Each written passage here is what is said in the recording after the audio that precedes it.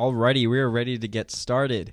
How's everybody doing out there? Happy Monday. Hope you had a great weekend. My name is Andrew Kuhn from Focus Compounding, sitting alongside, of course, Mr. Jeff Gannon. Jeff, how are you doing today? I'm doing great, Andrew. How are you doing? I am doing fantastic. We want to thank everybody for tuning in and to listening with us. We hope everyone, like I said, had a great weekend. If you were in Omaha, we hope that you enjoyed that. We should have went to Omaha.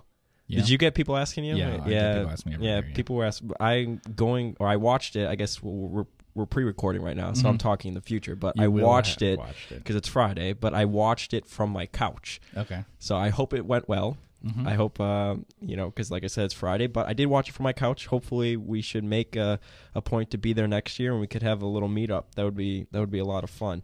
Anyways, we are going to be going and talking today about investing books. Mm-hmm. It's a topic that Jeff always says people should probably stop reading so much investing books, right? And I think you could explain why if they aren't familiar with that in a second. But I do think that reading investing books is good, and it does serve a purpose if you want to casually read it. Mm-hmm. But if you want to become a better investor, you think that people should probably spend more time actually practicing investing, which is reading 10Ks and annual reports, right? Mm-hmm.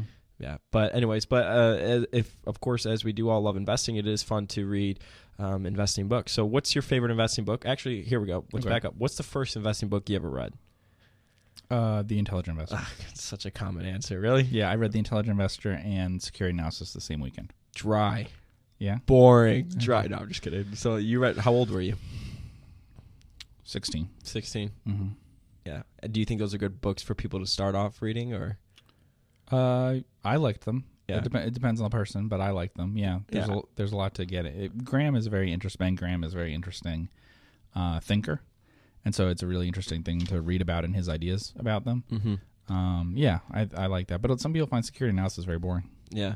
No, I'm pretty fake because the first book I actually read was The Intelligent Investor. Was it? Yeah. I think the reason a lot of people start off there is because they just read about Warren Buffett, probably, I'm assuming, and then he obviously always recommends that book. Yeah. So people start off there. But what do you think is a good book for people to read on investing that maybe isn't the normal, like Security Analysis or The Intelligent Investor?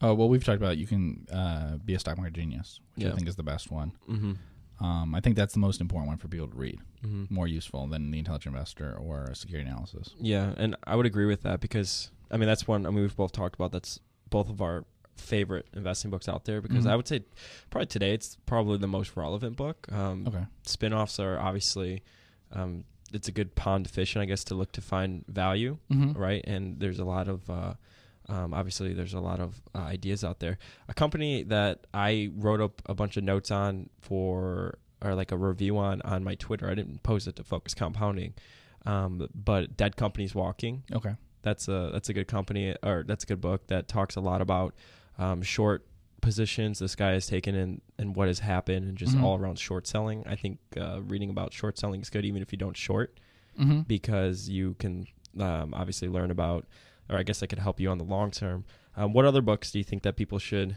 read about or that you'd recommend? I'm a big fan of the Peter Lynch books. Much bigger fan than most investors seem. Really? Most professionals seem to think the Peter Lynch books are too simple or whatever. Yeah. I like them. I like any books that are sort of case studies, that are very specific stocks, talking about certain times in history, almost like an investment journal. There's one that was a UK fund manager that was like that I thought was good. There's also There's Always Something to Do. Mm-hmm. Oh, really? I never read that book. There's Always Something to Do? Yeah, that's a good one. It's not by Peter Cundall, but it's about him. It was written using his journals after his death. Mm-hmm. Actually, there's two books about him, and the other one is not really very investing related, so don't read that one. I forget what the name of that one is. But There's Always Something to Do. Yeah, that's the one that you should read. Yeah. That was the first one. It's good. I like that one. And that one's very good also for like people's emotional state investing and stuff because it's based on journals. So it's like not just this is why I bought the stock and stuff, but also this is why I bought the stock and now I'm sitting here and it's not doing anything. Or like he was short the Nikkei in Japan. Oh wow. For probably several years before it went down in the bubble in the 80s. So so it also includes that part of it. Mm-hmm. So I think that's good. It's also good to learn about different time periods. So like I think You Can Be a Stock Market Genius is good, even better now than when I first read it because it's more out of date. Oh, yeah, so sure. it's like sort of a market environment that's more different from today. Yeah, so that's always useful. Too many books that come out today are too influenced by exactly what the state of the market is now. Sure. Right? Yeah. And so that's a problem. So I think reading things that are older, that are from different time periods is really helpful. Do you think the book actually hurt the returns in spin-offs? Yeah. Because obviously it became, I mean, it's less of a hidden gem because now a lot of people know about it. And yeah, I think that happened. But I think that happened about value. yeah. I mean, honestly, I think that articles that were written in academic papers that were like in the 90s and stuff have made returns in value less now than they used to be. Sure. Interesting. Have you ever read? Now, how do you think about? I guess I don't know, like stories, I guess, and how they relate to investing, like Fooling Some of the People All the Time by David Einhorn. That was a great. I guess is that what you were referring to when you said case study type? Yeah, books? well, I mean, that's like kind of an like a war investment story. that's a more long form one. That one's almost like Too Big to Fail and those sorts of things. Yeah, yeah, which is good. Just if people are really interested in like just sort of business stories ones, Too Big to Fail, and Big Short was good too. Yeah, The Big Short. Well, Michael Lewis is a very good writer, so I think people can read any of those sorts of ones. Yeah, and if you really go back in business things, people will always recommend Barbarians at the Gate. Yeah, which is the same sort of thing. Those are just, but those are written in a very those the two that I just mentioned just now are adapted into a TV movie and actually both times TV movie. So yeah, they're just written that way with characters and with those are ones that'll get people involved. If you're just bored by business things normally, I don't know if they're the best books to read, but they're probably gonna be the easiest for most people who are used to, like, if you enjoy novels and things, then those things will be enjoyable for you. Another good book. Have you ever read Confidence Game about Bill Ackman and his fight against MBIA? No, I haven't read that. That's a pretty good. It's a long book, but that's also a pretty good war story type book. If go ahead. I was going to say I really like a lot of sort of, I guess they're sort of business or management books often. And this is another one that sometimes people are, I guess they're critical of because, like I said, with the Peter Lynch ones, they seem too simple. And some of the books that are business related ones, I think because they sort of recommend something as a particular strategy for management to have or something, people sort of don't read the book because they're like, oh, well, I see flaws in the idea of them recommending this like cure-all sort of thing. But I think they're interesting to read anyway. Sure. So I think a great one is Hidden Champions. That's one I always recommend. Really? Yeah. I've never read that book. That's a really good one. It covers a few companies that are pretty small, mostly private, but it's very good in opening people's minds up to different kinds of stocks and how a stock can, how a company can sort of be important in niche. It's also not written specifically for investors. So I'm also looking through. What's pretty cool about investing, right, is obviously I think once you get the fundamentals of investing down, you could diverge out. You don't need to just read books on like investing technique. And what can be relevant to helping you as a better investor is just reading books on business. And I'm just looking through my library here. I mean, Shoe Dog by Phil Knight. Okay, yeah, that's a great book. That's great. Fooling Some of the People All the Time. Even The Education of Value Investor by Guy Spirit. I enjoyed that book. Actually, that's a really good book. That's the most honest book by an investor I've ever read. Totally. Yeah. I mean, but even The Everything Store, which is about Jeff Bezos and starting Amazon, even though these books aren't directly related to like technique, right? I think your takeaway, if you understand the basics of investing or the fundamentals of investing, you'll probably take away and be able to add these to really just help you become a better investor. Like Sam Walton, Made in America. Right. I read a lot of those books, and I don't think of them when people talk about reading a book about a specific business person or business. I've recommended people before, I think it's The First Tycoon about Vanderbilt, and there are many books like that are supposedly a biography or about a specific business, and yet they can be really interesting if you look at them as an investor and think about. I mean, anyone who made a huge fortune had a very successful business. Oh, absolutely. So if you want to read a book that's about Weyerhaeuser and how he had like a huge timber empire or something. Well, going in that he became like the equivalent of a multi-billionaire today. Sure. Yeah. So somehow he had some sort of successful business investing. And so you can learn about that. Anything that's, the richest people of the day, biographies of them and stuff, you're going to be able to learn about some business there that was very successful. And then it helps you become a better investor, really, because you're learning about business. I mean, you think about Sam Walton, right? wrote his book. I believe he was retired from Walmart at this point. It was near the end of his life because I think he was starting to kind of diminish a little bit. I don't know if he was sick at this point, but you think he went through his career, built this empire, and then he's going to write a book about it, not putting all of his ideas, but pretty much telling his story from his point of view. I mean, what an incredible source of information or incredible source of knowledge to really just take it back. And like I said, it may not add or be relevant exactly to be like investing techniques or whatever, but it's so relevant to your just becoming a better businessman, learning how to think about business, understanding how businesses work, which in turn will only make you a better investor. Yeah, I would recommend those kinds of books more than sort of a lot of the invest like Warren Buffett type books that come out now. Yeah. You know, because also those are almost in a way they're more specific and they're closer to like a primary source type thing. They're either about the person or there's some access to the person or the business. Yeah. When you get to the ones that are further and further into theory and sort of like just repackaging quotes and repackaging ideas from... It's all hindsight, though. It's not, you know what I'm saying? It's all, oh, yeah, Warren Buffett, he bought it here. Let's talk about where it was trading at this point and why it was a good investment. You know, I mean, that's not too relevant, I don't think. Yeah, there's some in that category that I guess I enjoyed. There was one... I'm trying to... See, I don't remember the name of it. It may have been re-released under a different name, but I think it's Robert Hagstrom book about Buffett. Yeah, it's the like Warren Buffett portfolio. Is that it? Yeah, it's a good one too. Yeah, that one I thought was good in terms of almost talking more about like concentration. Yeah, and like how to do ideas about that. So if you're interested in like being a concentrate investor or something, reading books like that might be helpful. One thing is how to figure out like what other books to find. And for me, I usually find what books to read based on the books I've already read.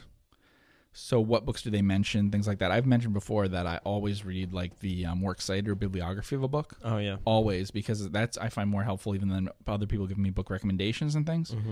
Like if you read some book, like a lot of people read books about talent and stuff recently, right? Like a few years back, 5 years back or so, there were all these books about those sorts of things. Well, they all were based on a couple journal articles, academic papers and things. You could actually find those by just reading those books and then going back to the original research by someone. And that's true a lot, where something gets repeated a lot, and it's really based on just a small amount of original research. Sure. Yeah, and you can find that in the bibliography. What about, I mean, obviously, the snowball effect, that's not going to help you become a better investor. I like both of the Buffett biographies, the Snowball and American Capitalist. American Capitalist is 20-some years out of date. I feel like the Snowball was better, personally. But the Snowball had more access to him. Yeah. It was good, yeah. But, and I mean, that's not going to help you become a better investor, but if anything, I think it'll help you kind of see what his habits were, maybe see him as an individual to kind of draw some inspiration from. Well, people ask me, like, what's my favorite book, and a lot, and I just said here that it's the Joel Greenblatt book, but actually, I think the most useful is probably if you just read the Snowball, really, like, read and reread the chapters that are from about the 1950s through the 1970s, what Buffett was doing. The Snowball sort of alternates almost from his personal life, one chapter, to a business life, kind of that way. But if you read the investing parts of it for those decades, I think that is maybe the best book that you can read. Yeah, if you focus on those. Do you what do you think? So if you had to, somebody starting out and you were to suggest a couple books to them, what books do you think you would? Or have you ever read Quality of Earnings or Financial Shenanigans? Yeah, I think I've read both of those. Yeah, those were pretty good books, I think. Again, just, I guess, trying to catch some red flags or whatever. But if you had to recommend a couple books to people, well, that's a good point. I wasn't thinking about that, but like it depends on your background in accounting and stuff. Yeah. Like I wouldn't think to mention those because they're not as interesting to me, I guess. But maybe I've read more accounting things and stuff, so that that's financial or Quality of Earnings. It was more kind of case studies of where there have been red flags and then kind of that you could have spot beforehand and which took the company down. Yeah, I just mean a lot of those are like the difference between accrual and cash accounting and stuff and things like that. Well, I think everyone should read You Can Be a Stock Market Genius. Yeah, that's the number one. And what I always recommend is like if you read that book or you read a Phil Fisher book. He has two they're now packaged together that are really good. I think Conservative Investors Sleep Well is the one that most people don't read. And Common Stocks and Uncommon Profits. Oh, Phil Fisher. Yeah. It's they sell that together now though, so I think you can get both those books.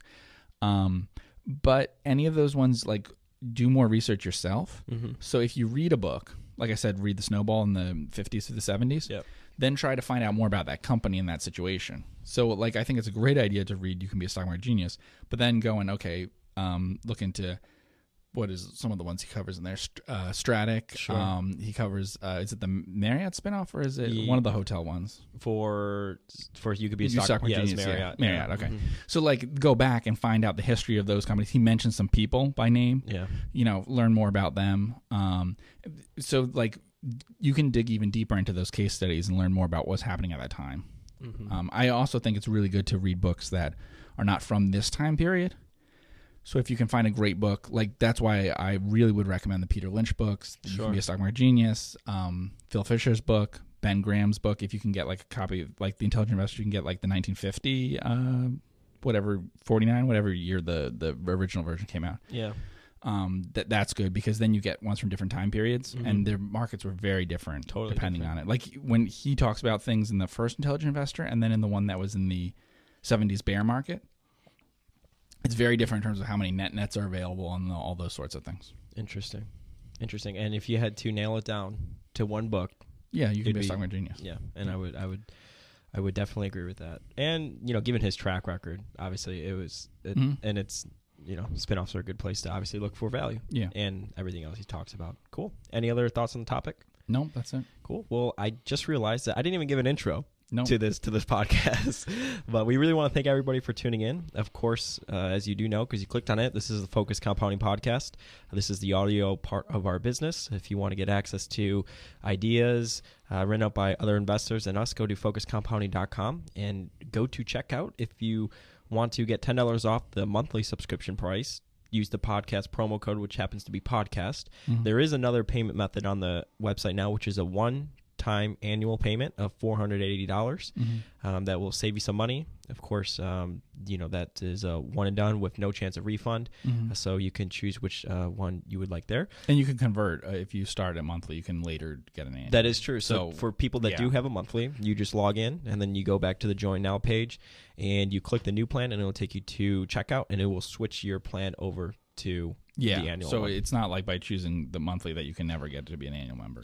Yep, that is correct. And if you do want a free part, feel free to go to our homepage. If you want to, Jeff sends out every Sunday a memo is what we're calling them, and it's just an investing principle, usually 500 plus words. It's always top quality, and there are a lot of people on the email list. So if you want to sign up for that for free, definitely go to our homepage at focuscompounding.com, enter in your email. We do not sell your email or anything. It's secure data, and you will get a memo from Jeff every Sunday. Yep. All good? That's good. All good. Well, thank you very much, and we will see you in the next podcast.